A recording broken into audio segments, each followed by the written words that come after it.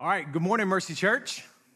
Hey, Easter weekend, man, what a phenomenal weekend we had as a church. It was our highest attended Sunday we've ever had on Easter Sunday morning. We had several people, dozens of people, profess faith in Christ. We saw 8 people get baptized. I mean, it was a wonderful weekend. In fact, we are continuing that celebration of baptism this morning here at our Providence Road campus. We've actually got someone scheduled to be baptized, and so we're going to have the tank up here for both services and give you the chance at some point in the service towards the end to respond. I know that maybe there were some of you that felt that, like maybe I should make that step to go and get baptized, and you're a little iffy about it last weekend, and so we just decided, since we have one scheduled for this weekend, we're going to leave it up here for the whole time, and maybe you need to make that response today, and we'll talk a little more towards the end of the message about that. But it was an awesome weekend. Listen, if you're newer with us, it is a great time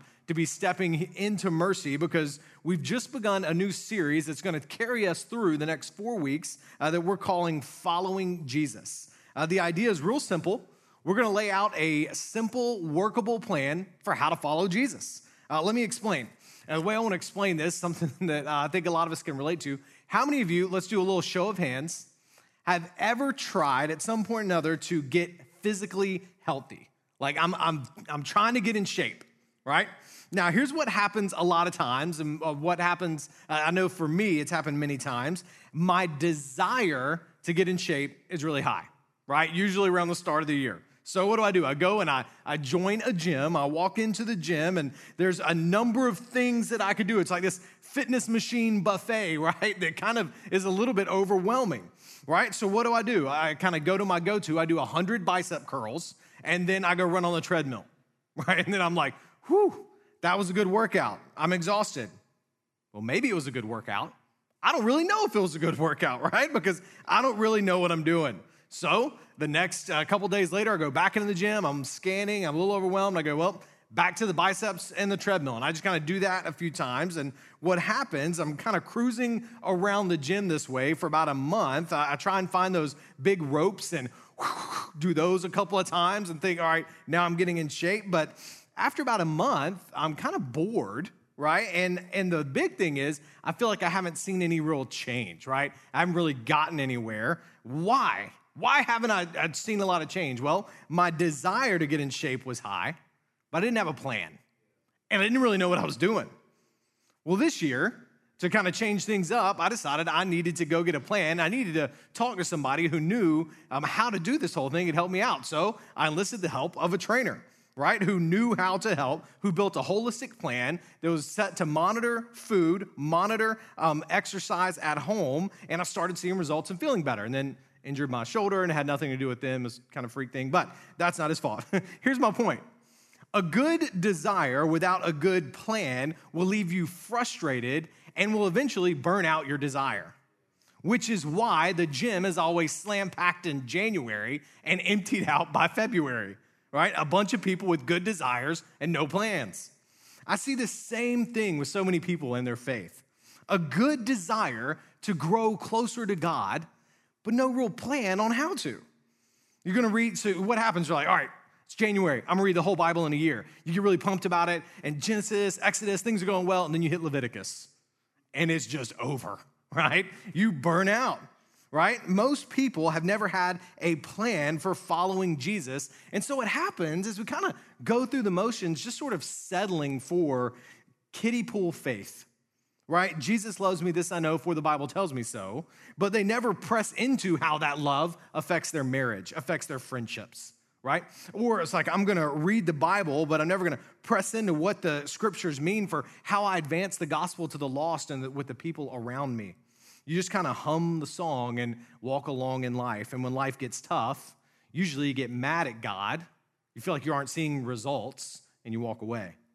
It's kind of like blaming the gym because you purchased a membership, did biceps for a month, and then left.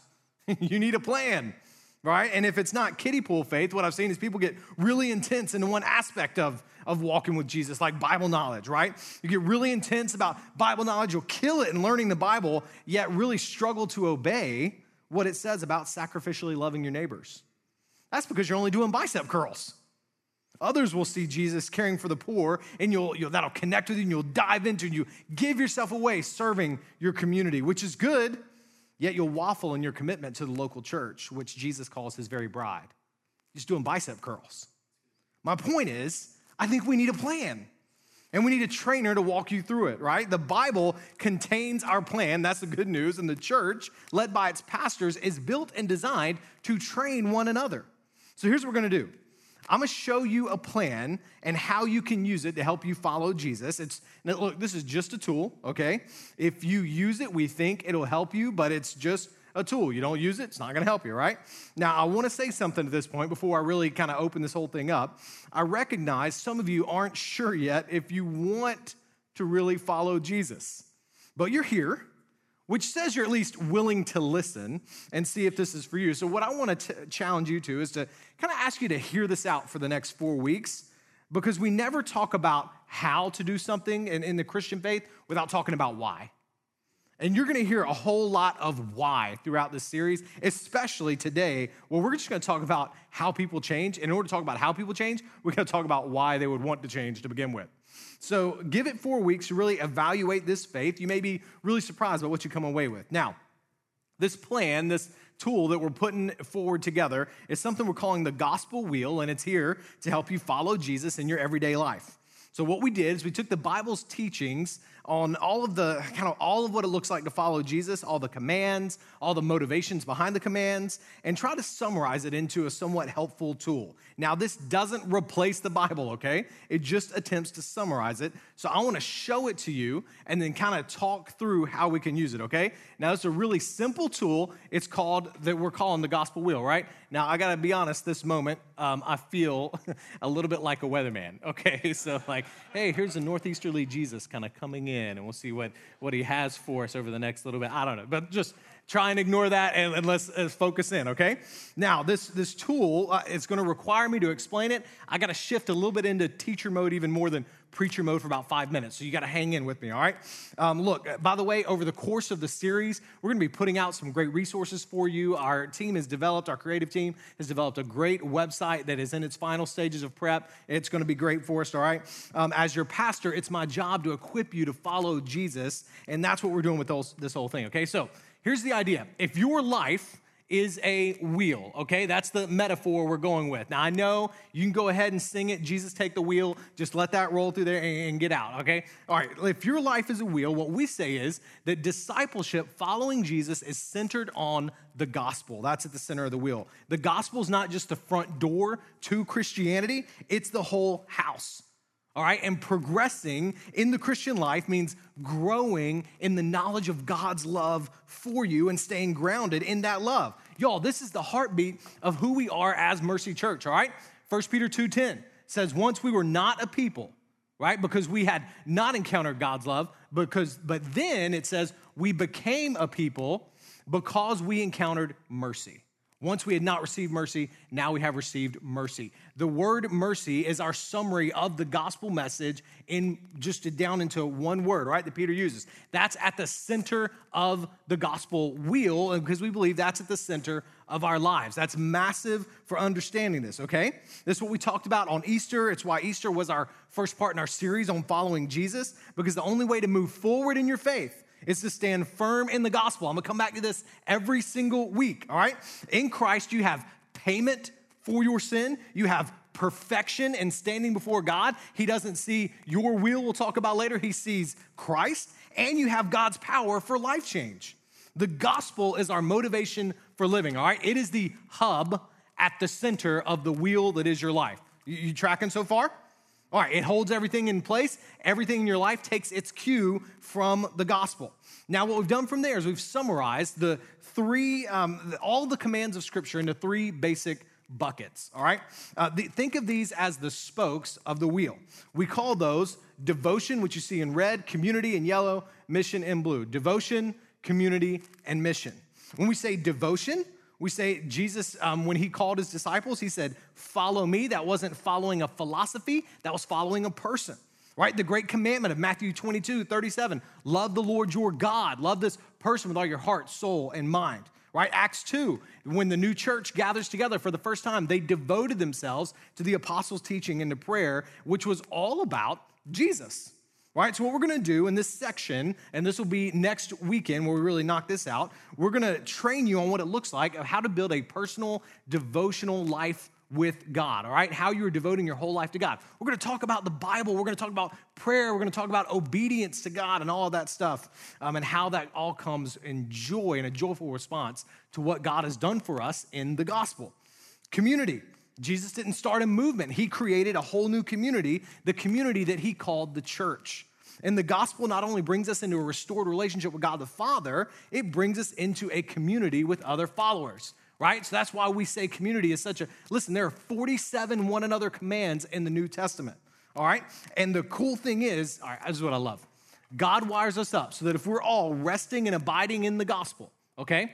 He's wired us differently so that when we live in community with one another, the way I say the short way is your life is a community project. When we live in community with one another, we actually encounter more of the character of God by the way we interact with one another because he's all designed us differently, but that only happens when we're first abiding in the gospel. Okay? So we abide in who we are in Christ, and then we experience more of God's character as we serve one another and care for one another in the church. All right? I love that. We're going to talk about then, again, that's kind of like the church is designed to be a reflection of heaven here on earth, and that's how that happens, all right? Which is why we say local church involvement is not just like participating in a program. It's what God has designed you for. It's where you experience God himself in his fullness. All right, the next one's mission. When Jesus saves us from our sin, he saves us into community, but then he gives that community a rescue mission to see other people come to know his great love for us.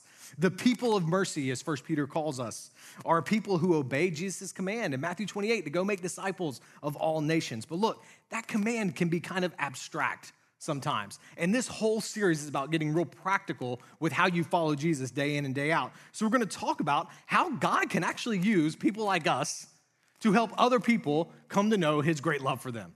It's going to be awesome. Listen, people are God's plan A for taking his love to other people, all right? And we're just going to walk through what that looks like. And here's what happens. When we are abiding in Christ, giving ourselves to these, again, just the buckets are buckets, okay? There's no we're not trying to say this is definitely the only way the Bible talks about how to follow Jesus, okay? It was just a summary.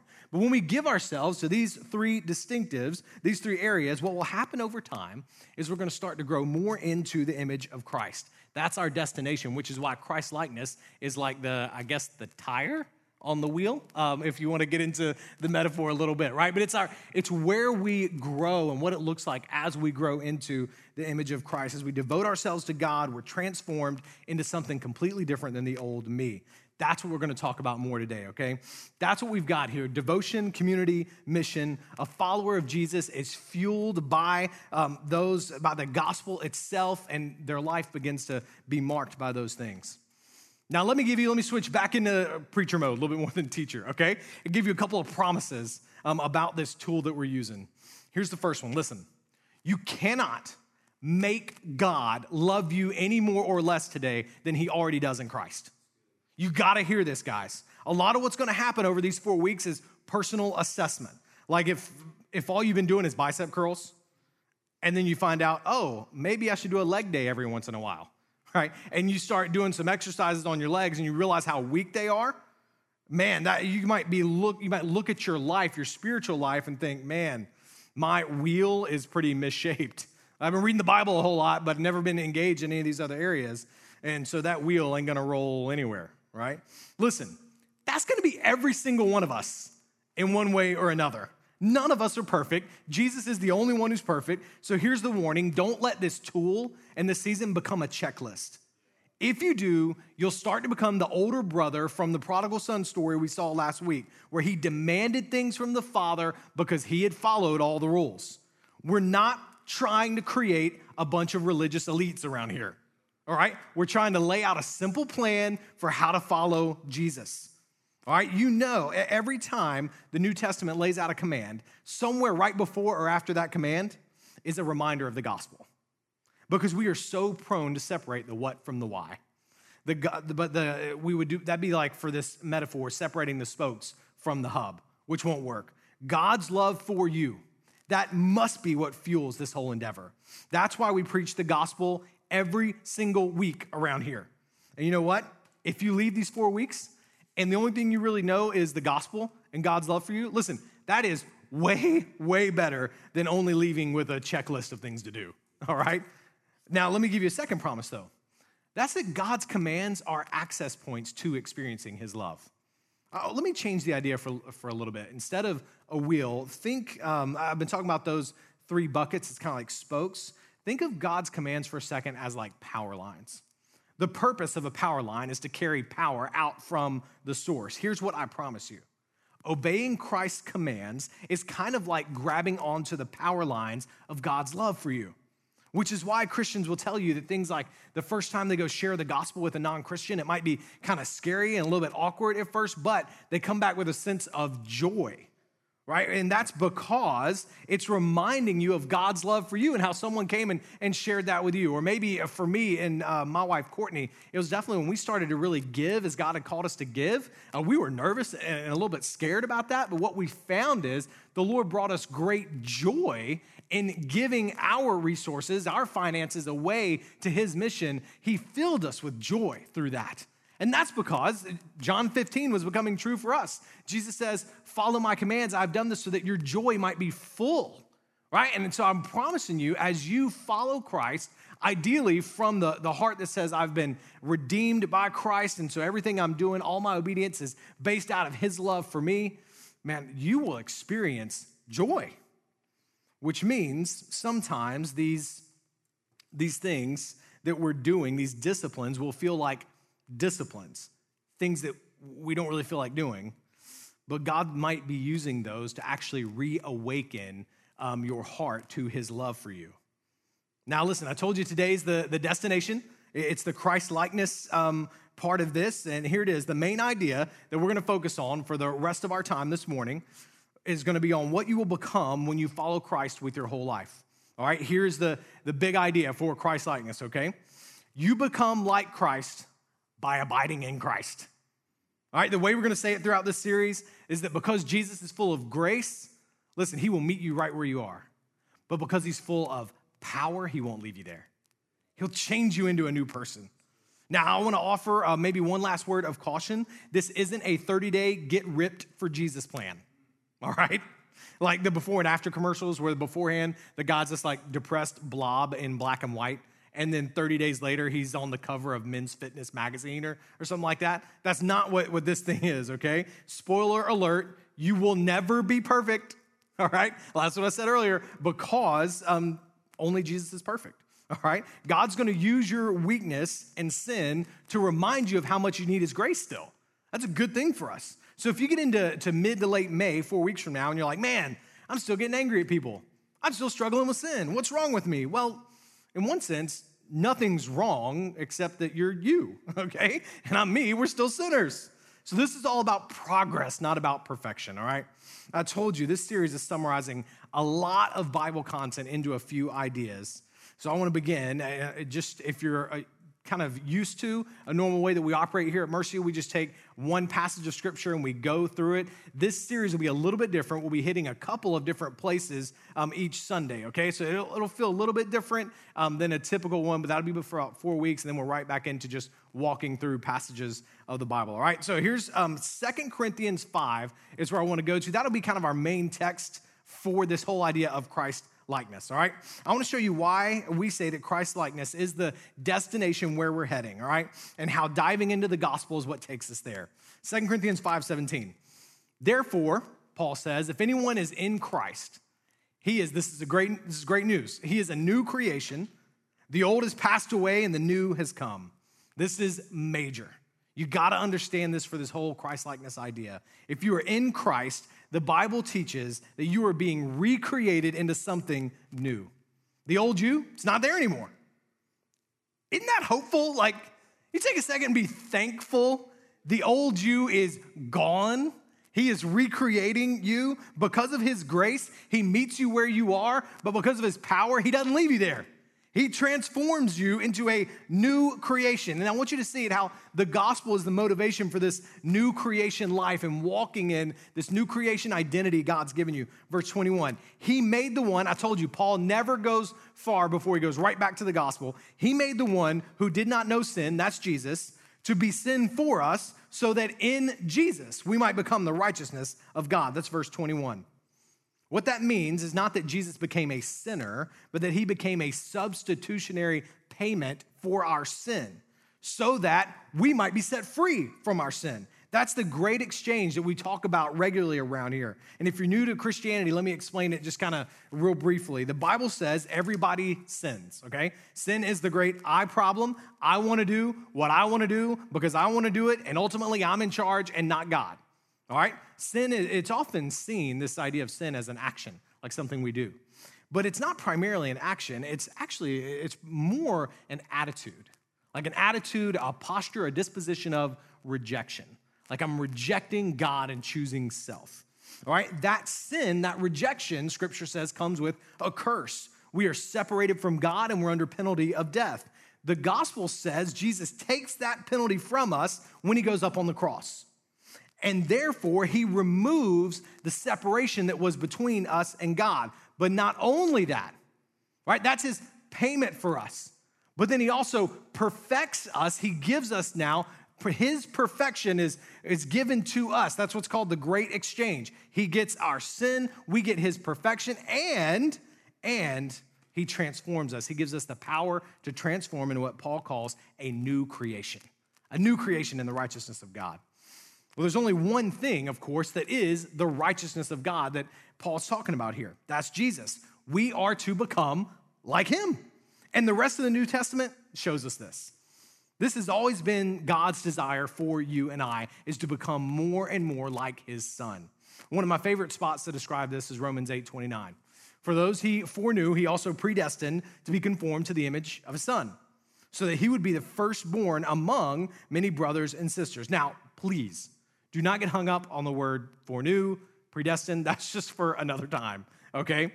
Another sermon. But what I want you to see is to follow Jesus isn't just to watch Jesus. Does that make sense? Because in our world, so like in 21st century social media kind of space, following can just mean to observe and see what is happening. To follow Jesus is not that, okay? To follow Jesus is to become like him. The new creation he's making us into is one that's becoming more and more like Jesus. Now, let me show you the key to all of that, to being transformed into the image of his son, the thing that will actually change you. Listen, God's love, alluding to what I said earlier, God's love is the power that changes us into the image of Christ. There are, and this is the whole thing for today, how people change, there are two primary ways to approach God. One is to say, I obey, do the things, and therefore God will accept me. That's what every religious system has always been built on. If you follow the rules, you will be rewarded for following them. But the other is to say, I am accepted, and therefore I will obey. That's the gospel. It's an entirely unique way of thinking about religion, and it goes against our natural way of thinking and our natural way of thinking about faith. These two approaches produce two entirely different kinds of change, all right? Religion produces this kind of mechanical outward change. It's kind of like, say, for example, you're standing on a pile of sand. How do you grow the pile of sand? You add more sand to it, right? That's religion. Add more good behaviors, the pile will grow. That is fundamentally different from, say, how you make a tree grow. How do you grow a tree? You don't just add branches to it. No, a tree grows from within. It grows organically. The gospel produces inward change and grows you into Christ-likeness from within. Religion, y'all, religion will give you lots and lots of to-dos. Go to Bible study, give your money, pray a lot of rules to follow. But it alone is mechanical change. The gospel motivates you in an entirely different way. It's internal change of the heart and a change of your motivations. True Christ-likeness is always rooted in the gospel. You can only become like Jesus in your character when you have first seen how Jesus became like you on the cross. Because Jesus took your sin on the cross and gave you his righteousness as a gift, well, then you're empowered through his Spirit to take on his character. This is the change that flows from security in God's love for you, not something that's trying to attain security in his love. 1 John 4:10 summarizes this so simply. We love him because he first loved us. Love from him produces love for him and then love for others too. And think about it this way. You ever see any of those WWJD bracelets or billboards, right? What would Jesus do? I get what they're doing, but I just kind of wish they'd go away forever. Because the problem is they're starting in the wrong place. I mean, especially the billboards. When I'm in traffic, I don't need a Jesus scorecard kind of looking down on me, judging me, right? On top of everything else I got going on. You know what? That's religious peer pressure that's happening right there. The Christian life doesn't start with what would Jesus do. It does go there. It does go to follow Jesus. That's what we talked about. It goes there, certainly. But it always starts with WDJD. What did Jesus do? Right? And in seeing how he became sin for us, we respond seeking to live our lives in this like worship-filled response to him. We must rehearse the gospel in every step we take towards becoming like Jesus in our character. All right, let me explain. His generosity makes us more generous. So God calls us to be generous with everything that we have. We have to start from a place of not just, okay, I will give. But no, we have to remember his generosity is what's calling us to be more generous. 2 Corinthians, Paul tries to motivate the Corinthians to be more generous. What does he say? He doesn't yell at them and say, you stingy thieves. How could you sit here like this when these other churches are starving? He doesn't manipulate them and say, hey, if you give, then God will make you rich. That's prosperity theology. No. What does he do? He reminds them of the grace that they have received in Christ.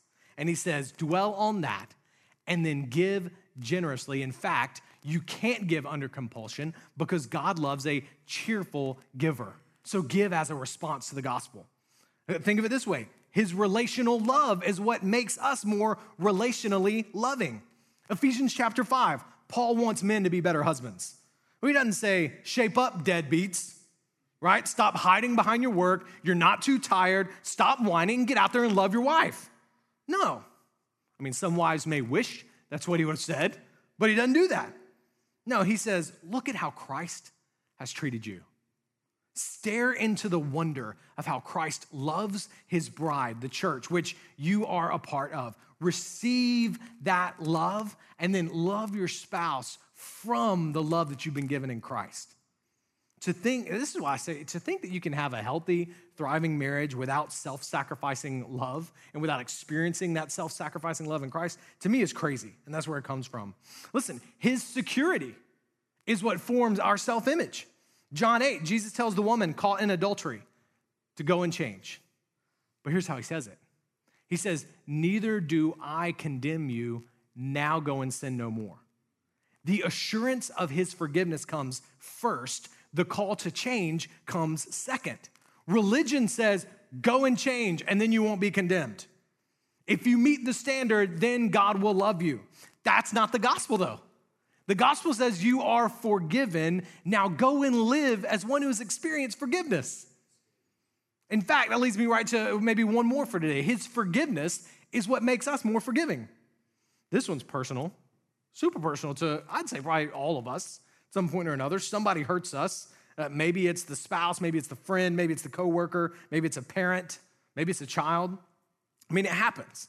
And if in that moment, I only see Jesus as my model, I only think WWJD, what will happen is I'll have to grit my teeth and try and forgive because, well, that's what Jesus would do if he were here. See, what I'm trying to do there is I'm trying to reach Christ likeness in my own strength when I do that. That's behavior modification. But no, the gospel says those who have seen grace will naturally show that kind of grace. This is what Jesus had to teach to Peter, because Peter was complaining, oh, how many times do I have to forgive someone who sins against me? Like 7? This is the interaction between Jesus and Peter. 7, and Jesus says, no, 70 times 7, or continuously. And then he goes in, and after he says that, he tells the parable of a king and his unforgiving servant.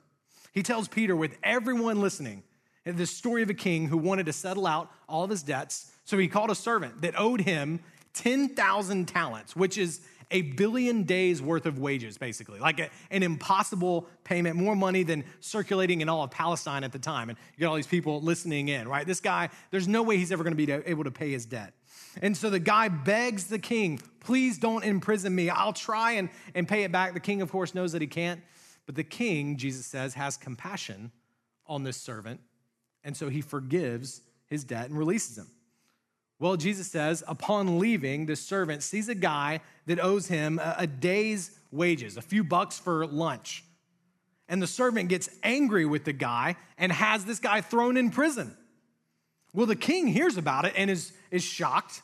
He says, I forgave you from all of that 1 billion days wages. Shouldn't you have mercy on your friend who only owed you a day's wages, like I had mercy on you? King throws the guy in jail. Now, of course, Jesus' listeners, Peter standing right there, everybody's around going, no one would ever be forgiven that much and then go out and not forgive somebody right after that. And Jesus is saying, exactly. So if you can't forgive, it means that you have forgotten my forgiveness. Jesus is our model, but he's not only our model, he's also our power.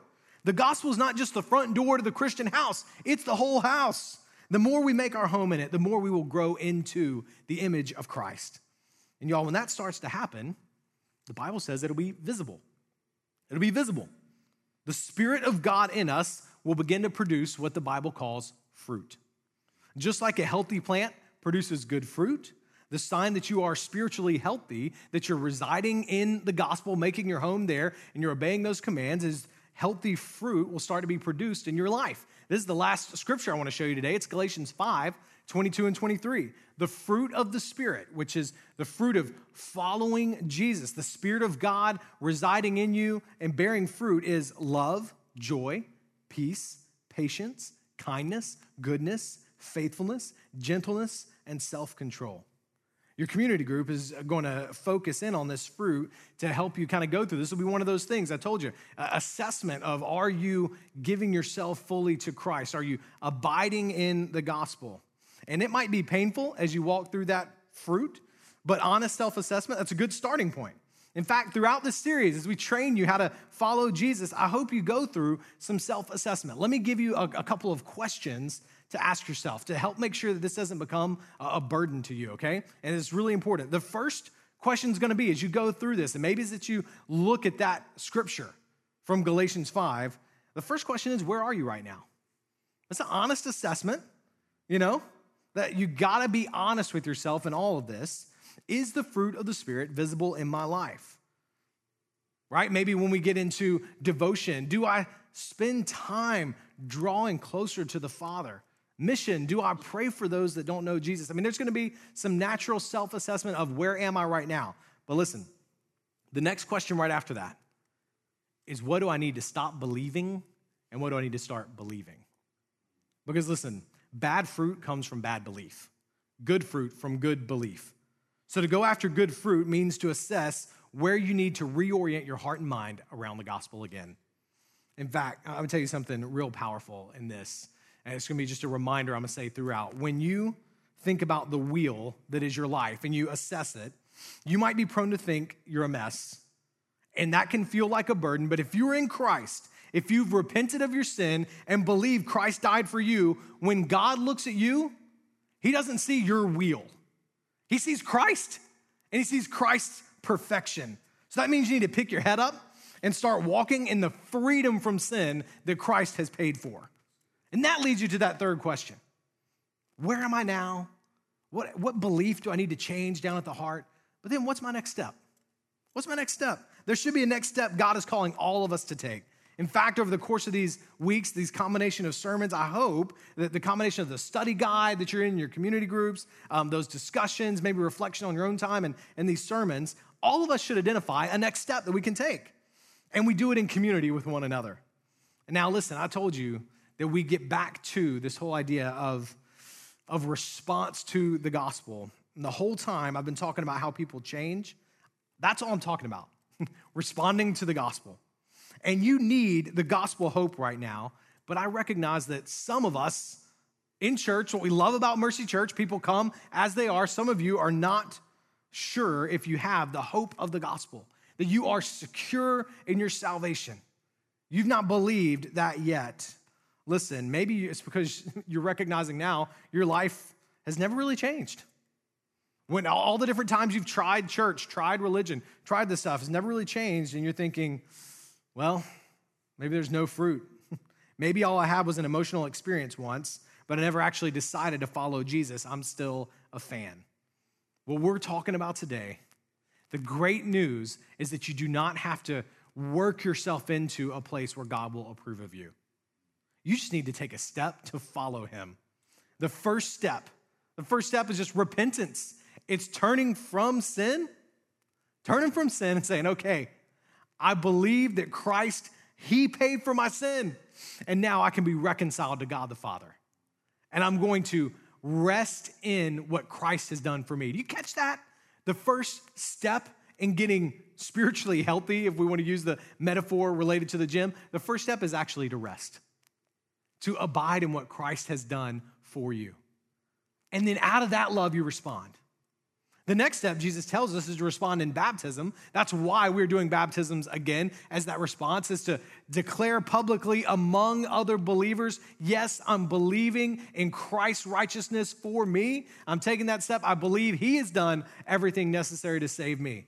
And maybe you need to take that step today. Like I said, you maybe were thinking about it last week. Maybe today you've realized, gosh, I never followed Christ. I've only been a fan this whole time. I need to surrender my life and follow him. You need to take that step and be baptized. Our pastoral team will be around to help you during the service and immediately after if you want to take that step. Listen, let me close this way. Just a short guided prayer I want to walk all of us through. All right, so if you would, bow your head and close your eyes. Let me walk you through this, and then our team, which will probably get in place, they'll come up and they'll lead us from here. Here's the prayer that I want you to pray there in your seat. If you believe this gospel message, it's really simple. You say, God, I have all I need in Christ today. Just pray that. I have all I need in Christ. So, Father, make me more like him today. What you're saying there, I have all I need in Christ. You're saying I'm resting in the gospel. Father, make me more like him today. That's saying, God, I'm yielding control of my life to you and letting you do the work in me. I'm gonna seek to follow you. I'm secure in Jesus, and in response to what he's done for me, I'm gonna follow you. If you can't pray, I have all I need in Christ, if you haven't surrendered to Christ, that's your response.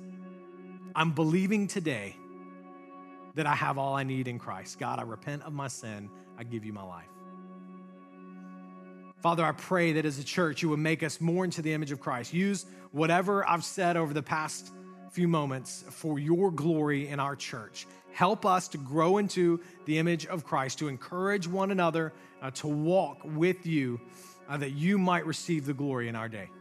God, we love you. We praise you in Christ's name. Amen.